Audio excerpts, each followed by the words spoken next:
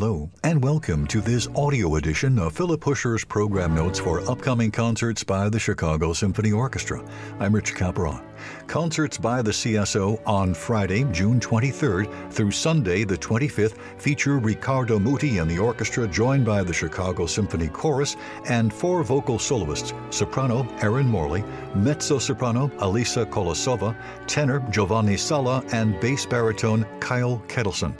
The program consists of but one work, Missa solemnis in D major by Beethoven. And here are Philip Huscher's program notes on the Beethoven Missa solemnis, a work lasting about 81 minutes. The face we recognize as Beethoven's stems from a portrait painted by Joseph Karl Stieler in 1819, which shows the 48-year-old composer clutching the score of his Missa solemnis. With increasingly unruly hair and a deepening scowl, this is the image that has lived on to decorate concert halls, book jackets, recordings, and particularly since the Beethoven bicentennial in 1970, posters, T-shirts, coffee mugs, and a wide variety of household items Beethoven can't have imagined using. Beethoven himself thought Stieler's painting a good likeness, though others questioned the premature graying of the hair and the slump of his shoulders, uncharacteristic, they said, of a man who carried himself proudly at all times. Stieler introduced himself to Beethoven in the autumn of 1819 with an offer to paint the composer's portrait. Despite Beethoven's blatant disregard for image and appearance, he apparently was taken with the idea that his face would be preserved for posterity. Even though he was immersed in writing the D major Mass that would prove to be the greatest undertaking of his career, he managed to find the time and even the patience to pose for Stieler, who, according to Anton Schindler, had the knack of making the temperamental master conform to his wishes. Sitting after sitting was granted, without a single complaint about loss of time.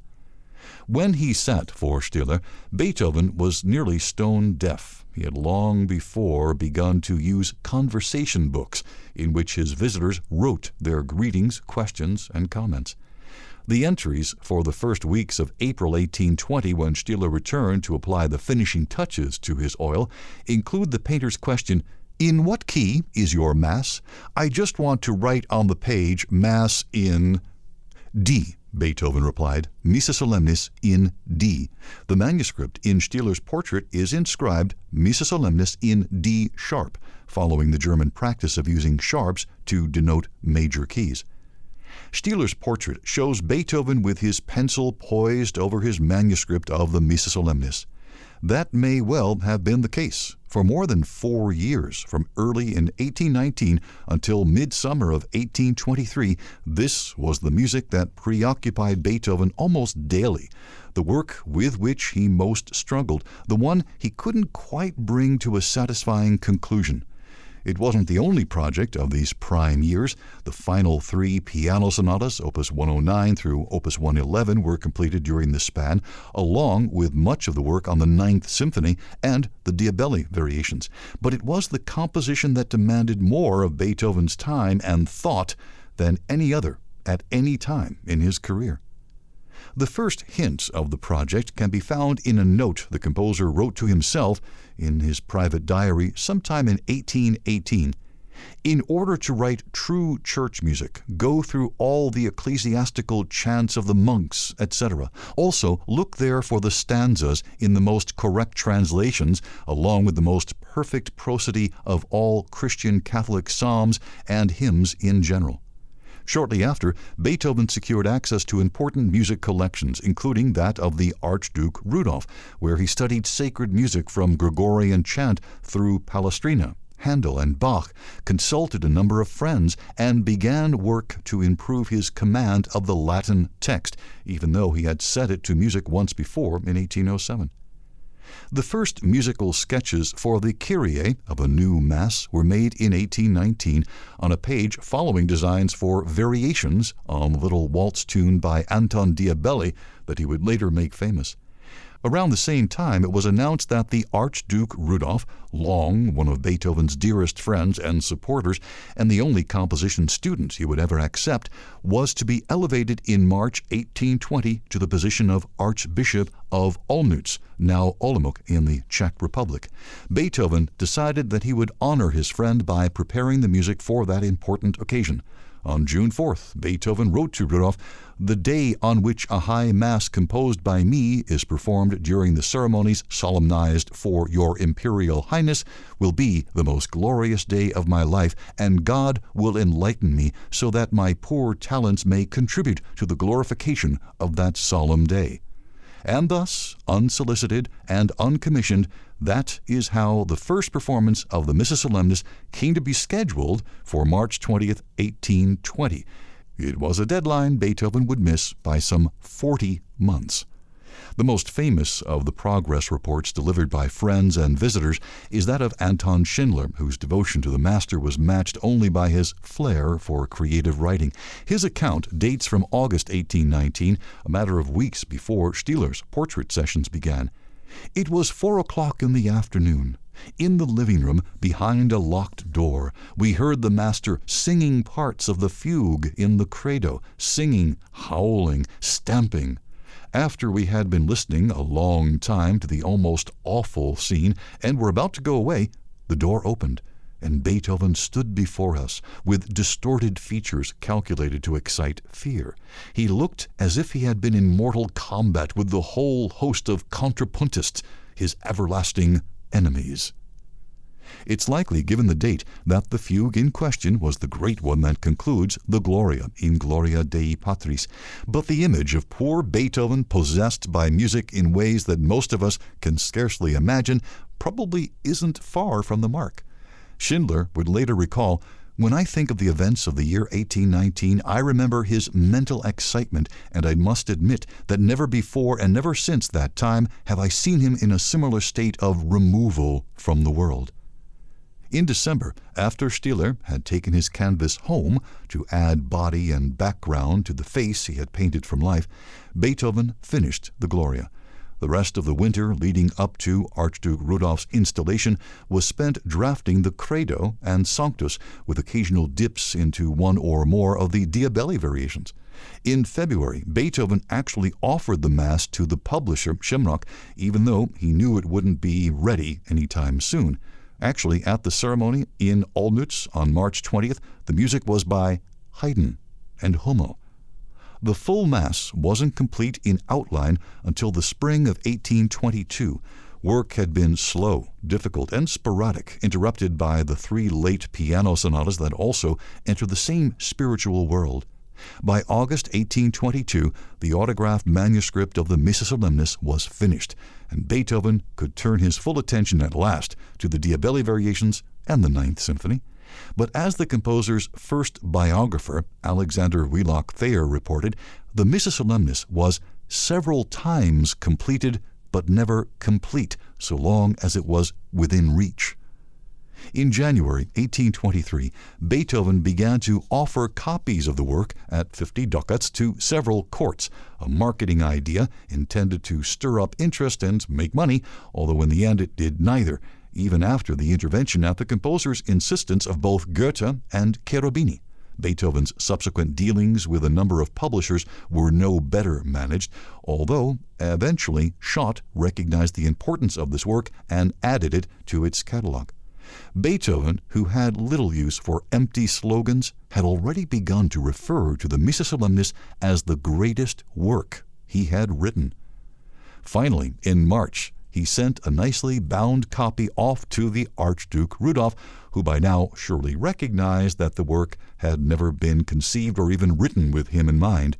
That can't have diminished his pride in placing this large new volume on the shelf alongside the other works Beethoven had dedicated to him, the 4th and 5th piano concertos, the Farewell, Hammerklavier, and Opus 111 piano sonatas, the Violin Sonata, Opus 96, and the Archduke Trio named for him, one of the greatest series of gifts in the history of Western art, to which Beethoven would soon add the Grosse Fuge. The dedication, as direct and unexpectedly personal as the music of the Mass it accompanies, reads, "From the heart may it go to the heart.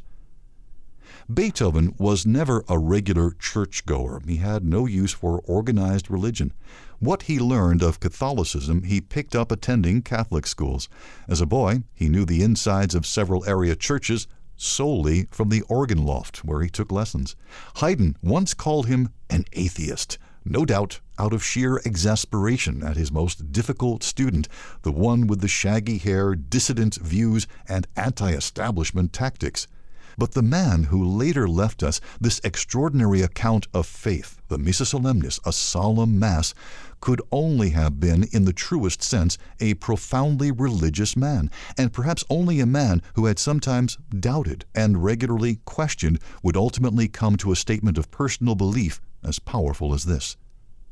Beethoven's search for faith was part of a daily struggle to find order in the confusion of life. From an early age, he worshipped nature easily, and eventually, through nature, God. He once scribbled on a page of sketches, "Almighty in the forest, I am happy, blissful in the forest. Every tree speaks through you, O God." Beethoven's diaries and sketches are filled with prayers and comments addressed to God. On the same page of his diary with the first suggestion of the Missa solemnis, Beethoven writes, "Therefore calmly will I submit myself to all inconstancy, and will place all my trust in your unchangeable goodness, O God. My soul shall rejoice in you, immutable being. Be my rock, my light, my trust forever." It's a quote from Christoph Christian Sturm, a Lutheran clergyman whose views Beethoven found highly persuasive. Late in his life, Beethoven began to explore Eastern thoughts and ritual, still searching for meaning. Framed quotations from ancient Egyptian writings sat on the desk where he worked, in characteristic disarray, on the Missa solemnis. The music Beethoven wrote is no more conventional or any easier to classify than his beliefs. For one thing, it's not literally church music written to be performed as part of a religious ceremony. Instead, as Romain Rolland wrote, it overflows the church by its spirit and its dimensions. In fact, it was designed not for the church at Olmütz, nor for any other space, but for posterity. The Missa solemnis is a work of sometimes bewildering complexity in which sacred and secular, faith and skepticism, the traditional and the personal, and the private as well as the public all abide. It is, in essence, Beethoven himself. As Beethoven told Stieler early in 1820, the key is D major, a key Beethoven associated with Handel's Hallelujah Chorus and with the Gloria and Sanctus of Bach's B minor Mass, scores he deeply admired and re-studied before he set to work. Beethoven's opening chord is the same brilliant D major that Bach and Handel knew, and yet the sound is entirely his own. Beethoven sees to that not just in the particular voicing of the chord, the way the three notes of the D major triad are distributed over 5 octaves and among the instruments of the full orchestra, but in the way that it arrives mid-measure rather than on the downbeat, like a premature shout of faith. As we enter this grand and holy space, it takes our ears a few moments to adjust, to find Beethoven's pulse, and to begin to move with it as clarinets and then oboes intone Kyrie long before the chorus sings.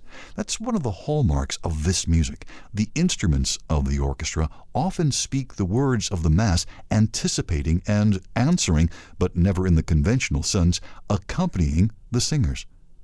The Kyrie unfolds simply and majestically, with only a slight quickening of the pulse for the central Christe. The Gloria, on the other hand, is vast and immensely varied.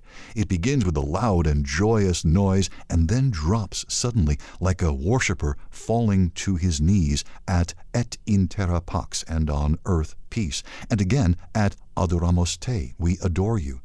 There are a number of exceptional touches, like the trombone's first appearance at Omnipotens. The fugue at In Gloria Dei Patris is the one Schindler no doubt heard behind closed doors, and it's certainly a howling, stomping sort of music, only increasing in density and excitement as it passes through a quicker Amen and on to a hair-raising presto that leaves the singers almost breathless, shouting their final Gloria after the orchestra has already finished. The text of the Credo led Beethoven to write a kind of sacred musical drama, with each chapter brilliantly set off and often compressing a significant incident and emotion into a single telling gesture. In the Et Incarnatus Est, a reverent adagio set in ancient modal harmony, a solo flute flutters high above the voices, like the Holy Spirit descending to earth in the form of a dove. The dramatic shift from the depths of the Crucifixus to the Et Resurrexit is accomplished by the chorus alone, which fairly shouts the news. At the reference to the Last Judgment, which has led other composers to elaborate special effects, Beethoven simply interjects one prominent and discordant note from the trombone. The final passage, beginning Et vitam venturi, a double fugue with separate compatible subjects for Et vitam venturi and Amen, includes some of the toughest music ever written for chorus, longer, higher, and more florid even than the Ode to Joy from the Ninth Symphony. It's also a fine depiction of the life of the world to come, spinning mysteriously into eternity. Beethoven's Sanctus, unlike those of Bach before or Verdi to come, is very still and dark. There are ecstatic outbursts at Pleni sunt coeli and Osanna, but those only lead to the orchestral prelude, music of a spiritual calmness unknown before Beethoven. The orchestra begins with low, ruminative music, suggesting the organ improvisation that, in a traditional mass, leads to the Benedictus. Suddenly, a bright beam of light, a high chord scored for two flutes and solo violin, breaks through. The chorus basses introduce the Benedictus, and then the solo violin begins a great soaring rhapsody, unexpected in a mass and unlike anything else in all music. It's a surprisingly personal touch that only a great master could pull off, and it may well be, as Theodore Adorno has suggested, Beethoven's response to late medieval artists placing their own likenesses somewhere on their tabernacles so they might not be forgotten. Soon, the solo quartet and the chorus add their lines of benediction, but it's Beethoven's own voice, searching for understanding and immortality, that soars the highest. The Agnus Dei begins solemnly, with bassoons, horns, and low strings, to which voices add their measured comments. When the music shifts into a 6/8 meter at Dona nobis pacem, Beethoven writes above the staff, "Prayer for inner and outer peace." Soon this lovely, lilting music is disturbed by distant drums and faraway trumpet calls. We next hear the sound of the human voice filled with terror, a sound that we today, like Beethoven in his own turbulent times, know as the only possible response to the threat of war. The chorus begins an insistent fugue on Dona nobis pacem, its notes echoing those of the famous phrase, "And he shall reign forever and ever," from the Hallelujah chorus. We know that Beethoven greatly loved the Messiah, that he hung Handel's portrait on his wall, and that he once cried out, "I would uncover my head and kneel down at his tomb." There's a brief orchestral passage that carries with it renewed sounds of war. Again, it's safely countered with pleas of "grant us peace." Finally, even when the timpani still rumbles ominously from a foreign land, the chorus says simply, "Pacem, pacem," and the music warmly embraces D major, briefly and gently. The answer has come, and knowing that it's as good as any we are likely to find, Beethoven quickly lays down his pen. Beethoven was not present at the first performance of this Mass. That took place in St. Petersburg in April of 1824 under the sponsorship of Prince Gallitzin, who had already commissioned several of the composer's last string quartets. In Vienna, a month later, Beethoven agreed to conduct the Kyrie, Credo, and Agnus Dei, sung to German words and announced as 3 grand hymns with solo and chorus voices, to avoid a prohibition on sacred music in the theater at the same concert with the premiere of his 9th Symphony. That evening, May 7, 1824, is now famous not for the important music it introduced to Vienna, but for the sight of poor Beethoven so totally deaf, with his back to the audience, he was unaware of the thunderous applause greeting his new symphony until the contralto soloist tapped him on the shoulder and turned him around. No other performance of the Mass were scheduled during Beethoven's life. After Beethoven's death, the autograph manuscript of the Missa solemnis sold for a mere 7 florins. The cheerful septet for winds brought 18. Later, as listeners began to realize the universal power of Beethoven's oddly personal statement, the Missa solemnis was still more admired than loved. Even today, the work Beethoven thought his greatest single achievement is little known compared to the music of Fate knocking at the door, the story of a great musician going deaf in the prime of his life, or the picture of a scowling genius clasping a sheet of music. Program notes by Philip Huscher on Beethoven's Missa solemnis. My name is Rich Caparella. Thanks for listening.